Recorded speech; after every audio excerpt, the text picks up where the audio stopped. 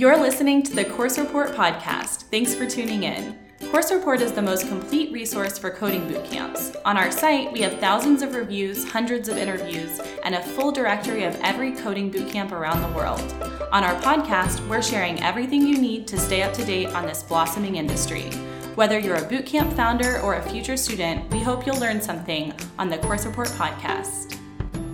Welcome to the August Coding Bootcamp News Roundup. I'm Liz. And I'm Imogen.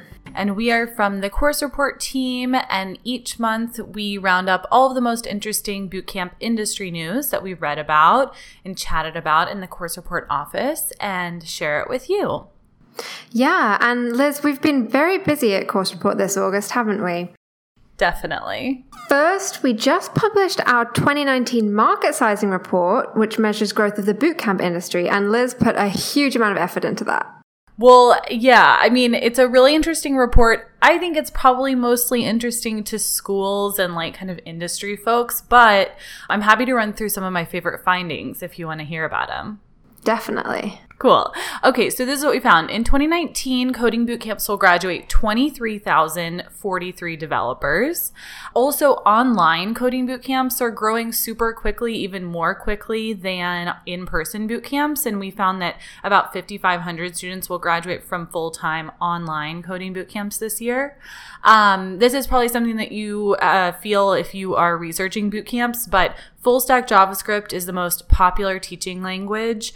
And another trend, 23 bootcamps offered deferred tuition or income sharing agreements in 2019, which obviously make it a little easier to pay for tuition. And then speaking of tuition, we also found that the average tuition cost for a full-time coding bootcamp is about $13,600.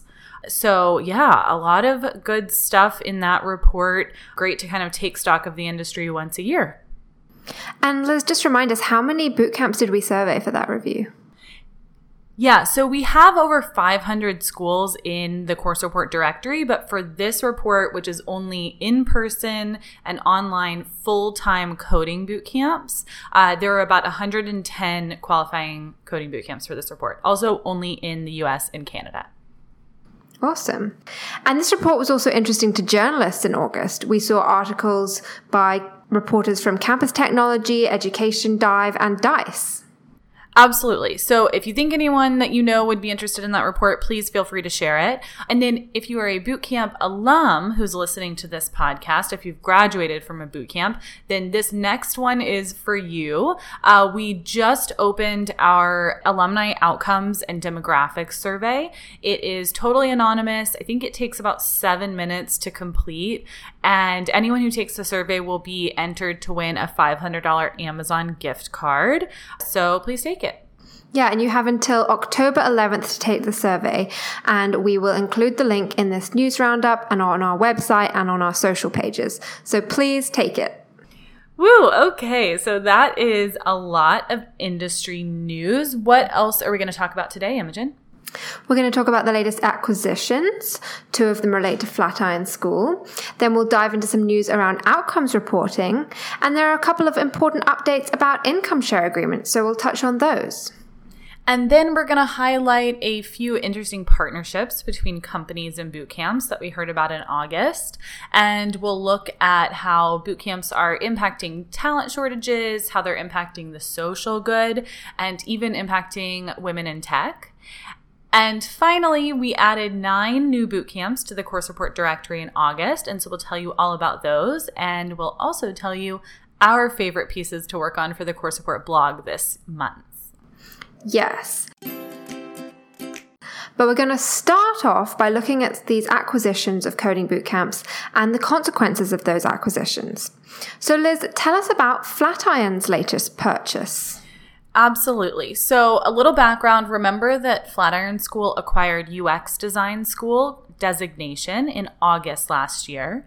And this week, Flatiron School announced that they will acquire SecureSet Cybersecurity Bootcamp. And that means that Flatiron now teaches web development, data science, UX design, and cybersecurity. SecureSet is in Denver, Colorado Springs, and Tampa. So I think my biggest kind of question around this acquisition is how they'll expand. And Flatiron School is also launching a 10-month online boot camp at UC Irvine in California, according to an article in Yahoo Finance.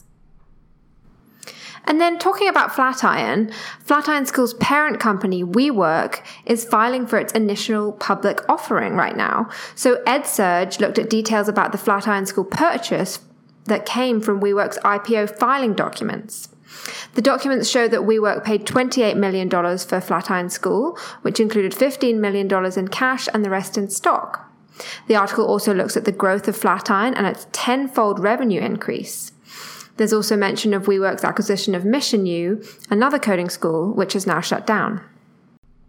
Well, that's some really interesting information, Imogen. And, WeWork is about to go public, but remember that 2U is already public and recently acquired Trilogy Education. And so, of course, we like to keep an eye on how these public companies do after acquiring boot camps. And in the Chronicle of Higher Education this August, Goldie Blumenstick wrote about 2U shares dropping from $36 to under $14 in just a few hours. It's back up slightly, and of course, that is attributed to 2U's spending spree on Trilogy. We learned that they spent about $750 million on Trilogy.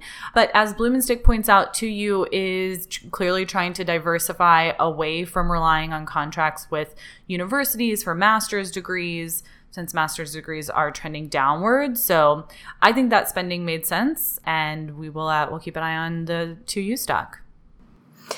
And then just continuing to talk about parent companies, in contrast to 2U, Education Dive reports that Strategic Education, which owns for-profit universities and boot camps like Hackbride Academy and Dev Mountain, has reported growth, one area of which was those short-term programs like coding boot camps and software design programs. Very cool. Well, it's been a minute since we heard news about alumni outcomes. Just to give you a bit of background, at this point, CEER, which is the Council on Integrity and Results Reporting, is the most accepted standard for boot camps to report their outcomes. About 50 schools have signed on, and CEER was technically founded by Skills Fund, although now it's been spun out into a nonprofit. But yeah, Skills Fund had an initial kind of contact with CEER. So Imogen, I think we probably could have predicted that Climb Credit would come out with some kind of competitor. So do you want to tell us about that? Yeah, totally. So Climb Credit is a bootcamp loan provider, just like Skills Fund. And Climb Credit has launched a badge system recently to signify schools and coding bootcamps that they believe are actually able to benefit students and help them reach their career goals. So students researching bootcamps can now look on the Climb Credit website to see which schools have passed Climb's return on investment evaluation and which schools have been verified by Climb Credit to have strong graduation rates, job placement rates, and consistent salary increases for grads. One thing I noticed, though, is that they're not really sharing what those graduation rates or job placement rates or salary increases actually are. So whereas CEER are delivering like real reports there and you can actually see what those numbers are, I think Climb Credit is just kind of giving out those badges based on that underlying data. So yeah, we'll keep an eye on those. And then speaking of outcomes, Code Fellows launched a new reporting rubric this month. And remember, they used to be a part of CEER, but it looks like Code Fellows was not happy with some of the definitions in the CEER reports. Most notably, Code Fellows will not exclude people who find jobs out of field. So like if someone gets a job, but it's not a job as a software engineer or a web developer, they'll still count those people as being employed. And the other thing to note is that the only schools that have adopted the Code Fellows standards are schools that are actually powered by Code Fellows. So until other schools actually adopt that rubric, I do think that CEER remains kind of the most followed and well-backed standards, but certainly two interesting developments. Yeah, those are pretty fascinating. And then income share agreements are another way that people often evaluate a school, whether they're going to take a risk on giving you education before you pay for it. And it is, as usual, in August, a popular topic in the edtech industry. And they're gradually becoming more talked about among traditional education providers as well. And so we've talked a lot in the past about ISAs in the US, but Liz, what's going on in Europe? Sure. So Gonzalo Sanchez from sifted.eu did a really nice piece about how ISAs have the potential to help fix the talent shortage in Europe. He talks about schools like Lambda School and Microverse, which have kind of brought the ISA to Europe and are providing some new technical talent to the European market. But as Sanchez writes, the technical shortage in Europe is very real. They need tens of thousands of engineers. He cites that Bird, the electric scooter company, is planning to hire 1,000 people in Paris this year. So there is definitely demand. And he thinks that ISAs can't fix that by itself. He says, quote, "For Europe to rise to the level of the US and Asian market, other things need to be in place, like better salaries, a lower barrier to entry for founders by expanding tech visas, and an improved stock option scheme," end quote. And then continuing on the topic of income share agreements, MarketWatch reporter Gillian Berman wrote an in-depth analysis on the landscape of income share agreements in August. While some advocates and higher education leaders are suggesting ISAs are a potential solution to the student debt crisis, Gillian writes that consumer advocates and some politicians are seeing it as an idea which could discriminate against women and students of colour and could pander to private investors who want a share of higher education financing. Gillian gives an overview of the history of ISAs and looks at how currently ISAs are available for a handful of colleges and have become a standard offering at coding boot camps. She also looks at examples of how ISAs can often mean a student ends up paying more in the long run than they would for a traditional loan. And lastly, she looks at the details of a bipartisan bill to regulate ISAs, which would cap the legal percentage of income a funder can collect at 20% and cap the repayment period at 30 years. There's a lot more fascinating detail and input from industry experts in this article, so I definitely recommend a read of this article if you're interested in how income share agreements work. For sure. That's a nice kind of landscape of ISAs. And finally, on the ISA topic, you may have seen an op-ed in Wired from Austin Allred, the CEO of Lambda School, this month. And to be totally truthful, if you've been following the ISA news, if you read the Gillian Bierman article, then Allred is not really saying anything earth-shattering in this op-ed, but it is nice to hear from the founder of one of the schools that's kind of leading the ISA charge. And it also spurred Forbes writer Gregory Ferenstein to write about the history of ISAs in higher ed. And I actually learned a lot from this. It's not super relevant today, but do you want to hear about a little bit of the history here? Okay, so Ferenstein says that there's always been this kind of opposition to pay for performance college. It's centuries old, dates back to the very first academies in ancient Greece. And he says, quote, "Socrates and his followers believed that higher education was to build the character of future leaders, not help them make money. For thousands of years, the academy has had outstanding fidelity to this philosophy. Arguably one of the most influential educators in American history, 19th century Harvard president Lawrence Lowell, argued that it is impossible to determine the value of scholars in the same way as that of commercial officials." So I suppose that makes perfect sense in theory, but I also would predict that Austin Allred and supporters of ISAs would point out that, the system has been kind of corrupted or poisoned by the student debt scenario that's caused, $1.6 trillion in student debt in the US. So might be time to rethink how we're thinking about higher ed. Yeah, that's a great little history there of ISAs. Thanks for that, Liz. Well, ISAs and boot camps really mean nothing if companies and employers aren't actually involved in hiring graduates. And several companies partnered with boot camps in August. So let's talk through those. So this first one is actually a bootcamp partnering with a city, and that is Grand Circus is partnering with the city of Grand Rapids in Michigan to launch a 24-week front-end after-hours bootcamp, during which students will be able to develop apps to leverage open-source city data and work with city officials. Needs-based grants are available for Grand Rapids residents, and students will receive career services and job placement support. That sounds like a cool program. And according to Cointelegraph, Lambda School is partnering with Blockstack to give students real-world work experience as well. Blockstack is a privacy-centric computing network and app ecosystem, and students enrolled in the program will learn how to code Blockstack apps and will earn monthly revenue through its app mining program.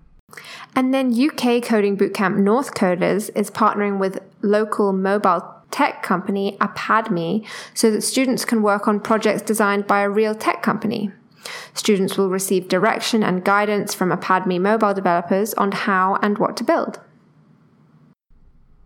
And Sal Rodriguez for CNBC profiled LinkedIn's Reach initiative, where they hire coding bootcamp grads and other non-traditional applicants for internships. He specifically highlights Enrique Turindal, who went to Flatiron School and is now one of the lead iOS engineers at LinkedIn Mountain View. And there are currently 36 people in the Reach program. And it seems like Reach has been super successful because LinkedIn has now started 2 more apprenticeship programs. One is called Unlock, which is an 8-week apprenticeship geared towards people switching careers to sales. And then the other one is called Ramp, which is a 9-month program designed for people interested in working in recruiting. Very cool. And then the Inquirer highlights a visit that JP Morgan Chief Executive Jamie Dimon paid to Zip Code Wilmington Coding Bootcamp in Wilmington, Delaware. The article says that JP Morgan has hired 135 Zip Code graduates so far and pays 2/3 of those students' tuition when hiring them. Zip Code has also reskilled 185 incumbent JP Morgan employees with software engineering skills. While visiting Zip Code, Jamie Dimon told the Inquirer that he was excited about the affordable tuition model of Zip Code and said, quote, "I'd love to see other coding programs around the country," end quote. The article also talks to a 2017 graduate of Zip Code who now works at JP Morgan and says, quote, "It's a 21st century version of a trade school and I found it fascinating. I really learned by doing and the tech skills landed me the job," end quote. That is fantastic. I don't think we had gotten a good update on the JP Morgan Zip Code partnership in a while, but 135 Zip Code graduates is not trivial at all. That's amazing. And speaking of Zip Code Wilmington, Delaware Business Times just announced that they appointed Terry Quinn Gray, PhD, as their newest board member. Dr. Gray is their first female board member and is a global R&D operations and portfolio management leader at DuPont Transportation and Industrial. So welcome, Dr. Gray. And also, just to round out this Zip Code Wilmington news, Technically Delaware wrote about a podcast about breaking into tech called Git Cute, G-I-T, cute, which is hosted by Zip Code Wilmington graduate Jocelyn Harper. Very cool. And then I'm sure everyone knows that coding bootcamps are not just limited to the US and the English-speaking world. So let's take a look at some of the coding initiatives happening around the world. Liz, tell us about the landscape in Lebanon. Sure. Executive Magazine looked at the coding bootcamp and tech landscape in Lebanon in August. They profiled a number of bootcamps like SE Factory, Kodai, and Torch Academy. And one thing I learned from this article is that while some bootcamps have been successful in Lebanon, LeWagon is an example of one that was not successful. They opened their doors in Lebanon in 2015, but they closed after just 2 cycles. And the LeWagon Lebanon founder, Malik El-Khoury, says that this was for multiple reasons: price, the coding language that they chose to teach, and the fact that the teachers hired from the US and Europe were more expensive than local instructors. So that's kind of an interesting lesson for a school that is expanding to new cities, new countries, to think about those 3 factors. Yeah, interesting. And then Nigerian code school F of X Academy is partnering with Biz Skills Academy, a school for digital skills, to provide students with entrepreneurial skills to help them launch new businesses in tech. F of X Academy teaches coding and software development skills in a 12-week coding bootcamp in Lagos, Nigeria. And Nearshore Americas looks at whether coding boot camps will solve the tech labor shortage in Latin American countries. Their conclusion is that there just aren't enough boot camps in Latin America. They're few and far between. And I guess I would agree. You know, we've seen Holberton School expand to Bogota and Medellin, Colombia this year. But yeah, do agree that there certainly aren't as many as in the US. And then Irish Tech News reports that Talent Garden, a tech bootcamp in Dublin, is launching a data science bootcamp in anticipation of Ireland becoming the only English-speaking country in the EU. The 18-week part-time data science bootcamp will teach students to interpret insights from data through data mining, data visualization, machine learning, and artificial intelligence, and students will work on industry projects. I thought this was a pretty interesting angle, as Ireland will be in a unique position if and when Brexit happens. Who would have thought we'd be talking about a Brexit boot camp? Well, obviously, coding boot camps can help solve labor shortages around the world, and that certainly has its value, but others are in this game to do some social good. So, Imogen, what's going on in Oklahoma City? Yeah, so a coding school for survivors of domestic violence and sex trafficking is opening in Oklahoma City. Fox 25 reports that Control Shift Code School, in partnership with Palomar Family Justice Center, is offering a 6-month program to help victims begin new careers in tech and escape their abusers. The first program starts in September, with new classes starting every 4 months. That is so noble. I hope those students find some financial independence. It's amazing. And in Iowa, Google is providing funding for coding classes at the Iowa Correctional Institute for Women in Mitchellville, Iowa. 2 boot camps, New BOCO and Delta V Coding School, will be adapting their curriculum and teaching that in the prison. We've seen how this has worked really well at San Quentin State Prison in California. I love that this is expanding and to women specifically. It's amazing. Yeah. And then Yahoo Finance reports that 19 students have graduated from a free coding bootcamp in Chicago, created by a partnership between the City of Chicago, Coding Dojo, and the Chicago Cook Workforce.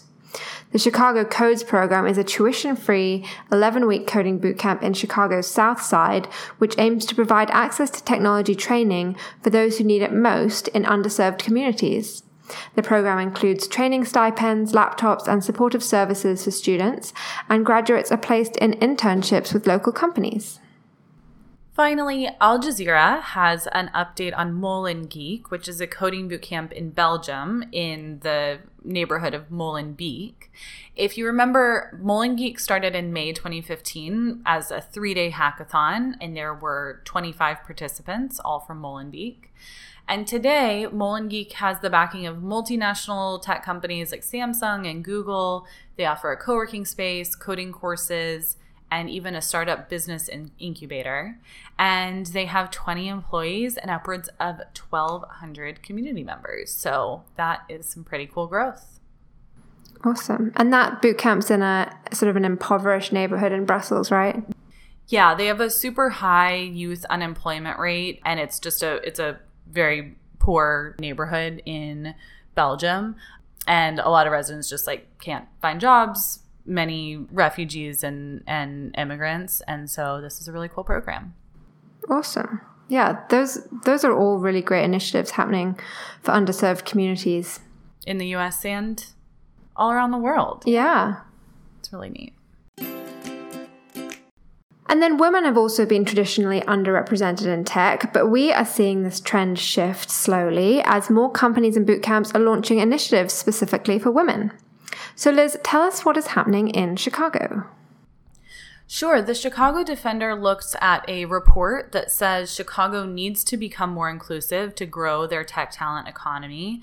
And one of their action items is to research the effectiveness of Chicago coding boot camps in their ability to place Black students in tech companies across the city. So they haven't started that yet, but we will definitely keep an eye on it, and we'll report back if we hear anything. Cool. And then over to North Carolina, the News Observer looks at the representation of women in computer science in the North Carolina region, and a survey which found that 27% of people in computer engineering and science occupations in North Carolina are women.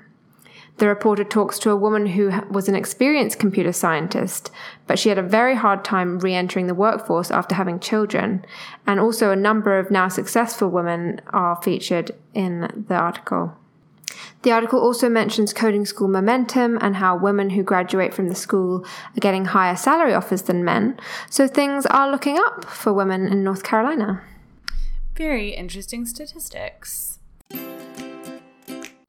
Well, we read several articles this month with advice for choosing a boot camp, getting the most out of class, hiring boot campers.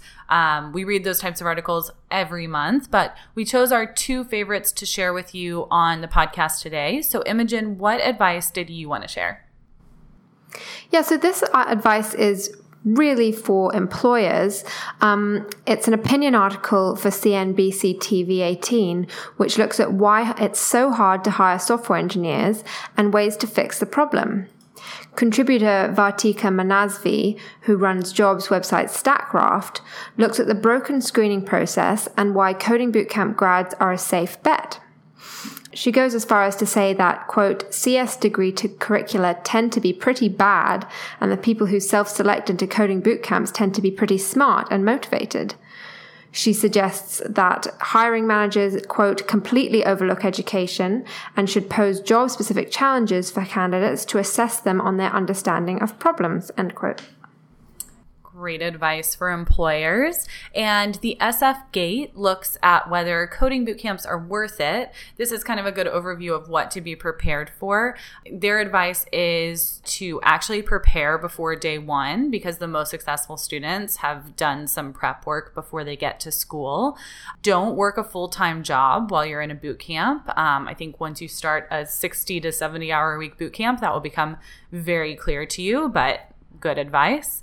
And finally, to be prepared to devote the last few weeks of the course to non-technical training as well to help you in the job search process. And they give a good piece of advice. I totally agree with this. If that is not a component of the curriculum, then it is best to explore other options. Good advice. And next up, we're looking at general bootcamp updates. We've got a whole bunch of new bootcamps and some achievements to celebrate. So Liz, tell us about Mastermind Academy. Sure. Technically Baltimore reports that Aaron Brooks, who is a DevOps engineer at a Baltimore dev shop called Fearless, is launching an online bootcamp to introduce programming and DevOps skills. It's called Mastermind Academy, and it's scheduled to launch August 12th. And here's the kicker, one that we haven't heard before. Classes will be streamed via Twitch twice a week and will be available to anyone with a Twitch subscription to watch. Super cool. And then we've already mentioned Trilogy Education in this episode and their purchase by 2U, but Trilogy continues to launch new coding bootcamps at universities around the country every month. In August, we saw Trilogy launch a coding bootcamp at the University of Texas San Antonio, a data science bootcamp at Butler University, and a cybersecurity bootcamp at the University of Pennsylvania College of Liberal and Professional Studies. Well, I can't imagine a month where Trilogy is not launching a new coding bootcamp, but on the other end of the spectrum, we've been following the WazU drama for a while, and Biz Journals has an update for you. WazU is ending their coding school efforts, but they're not closing. Instead, they are pivoting to education services for businesses and universities. So students cannot enroll at a WazU coding bootcamp anymore. Good to know. And then Coding Bootcamp Digital Crafts made Inc.com's list of 5,000 fastest growing privately held companies in the US. So congrats to Digital Crafts. Yay! Digital Crafts, which has campuses in Atlanta, Houston, and recently announced a new campus in Tampa, was ranked 117 on the top 5,000 companies and number 1 in the education category of that list. So yeah, big congrats. Well, congratulations to Digital Crafts and to all of those schools with news. And here are 9 new schools that we added to the Course Report directory in August. Imogen, do you want to run through those for us? Yeah. So CEI Bootcamp, a 7-month JavaScript bootcamp with campuses in Spain and Portugal. W Coding, a 12-week coding bootcamp in Seoul, Korea. Code Belgium, a 9-week coding bootcamp in Brussels, Belgium. Ada Lab, a 12-week coding bootcamp for women in Madrid, Spain. Dataflare, an online data science school with 2- and 3-month courses. Nexel Academy, which offers full-time and part-time coding bootcamps in St. Louis, Missouri. Academy.ai, a 10-week artificial intelligence school in Barcelona, Spain. UCI X Flatiron School, a partnership between UC Irvine and Flatiron School, which offers full-time and self-paced online courses. And Pesto, a 12-week coding bootcamp in Delhi, India. Well, welcome to all of those boot camps. And Imogen, let's wrap up today's podcast by talking about our favorite articles that we published on the Course Report blog. Do you want to tell us about your favorite piece to work on this month? Sure. So I enjoyed chatting with 3 part-time digital craft students who all managed to learn to code and upgrade their careers without quitting their jobs or compromising their parental duties. So Nick told me about working full-time as an IT rep and juggling family responsibilities, and he's now a fully fledged software engineer. And then mom to a 2-year-old, Sarah, explained to me how she relied on support from her husband to be able to learn to code in the evenings and weekends, and she's now landed an awesome job. And then Lizzie told me about how her employer paid for her to do the part-time course while she was still working so that she could upskill and contribute more to her team.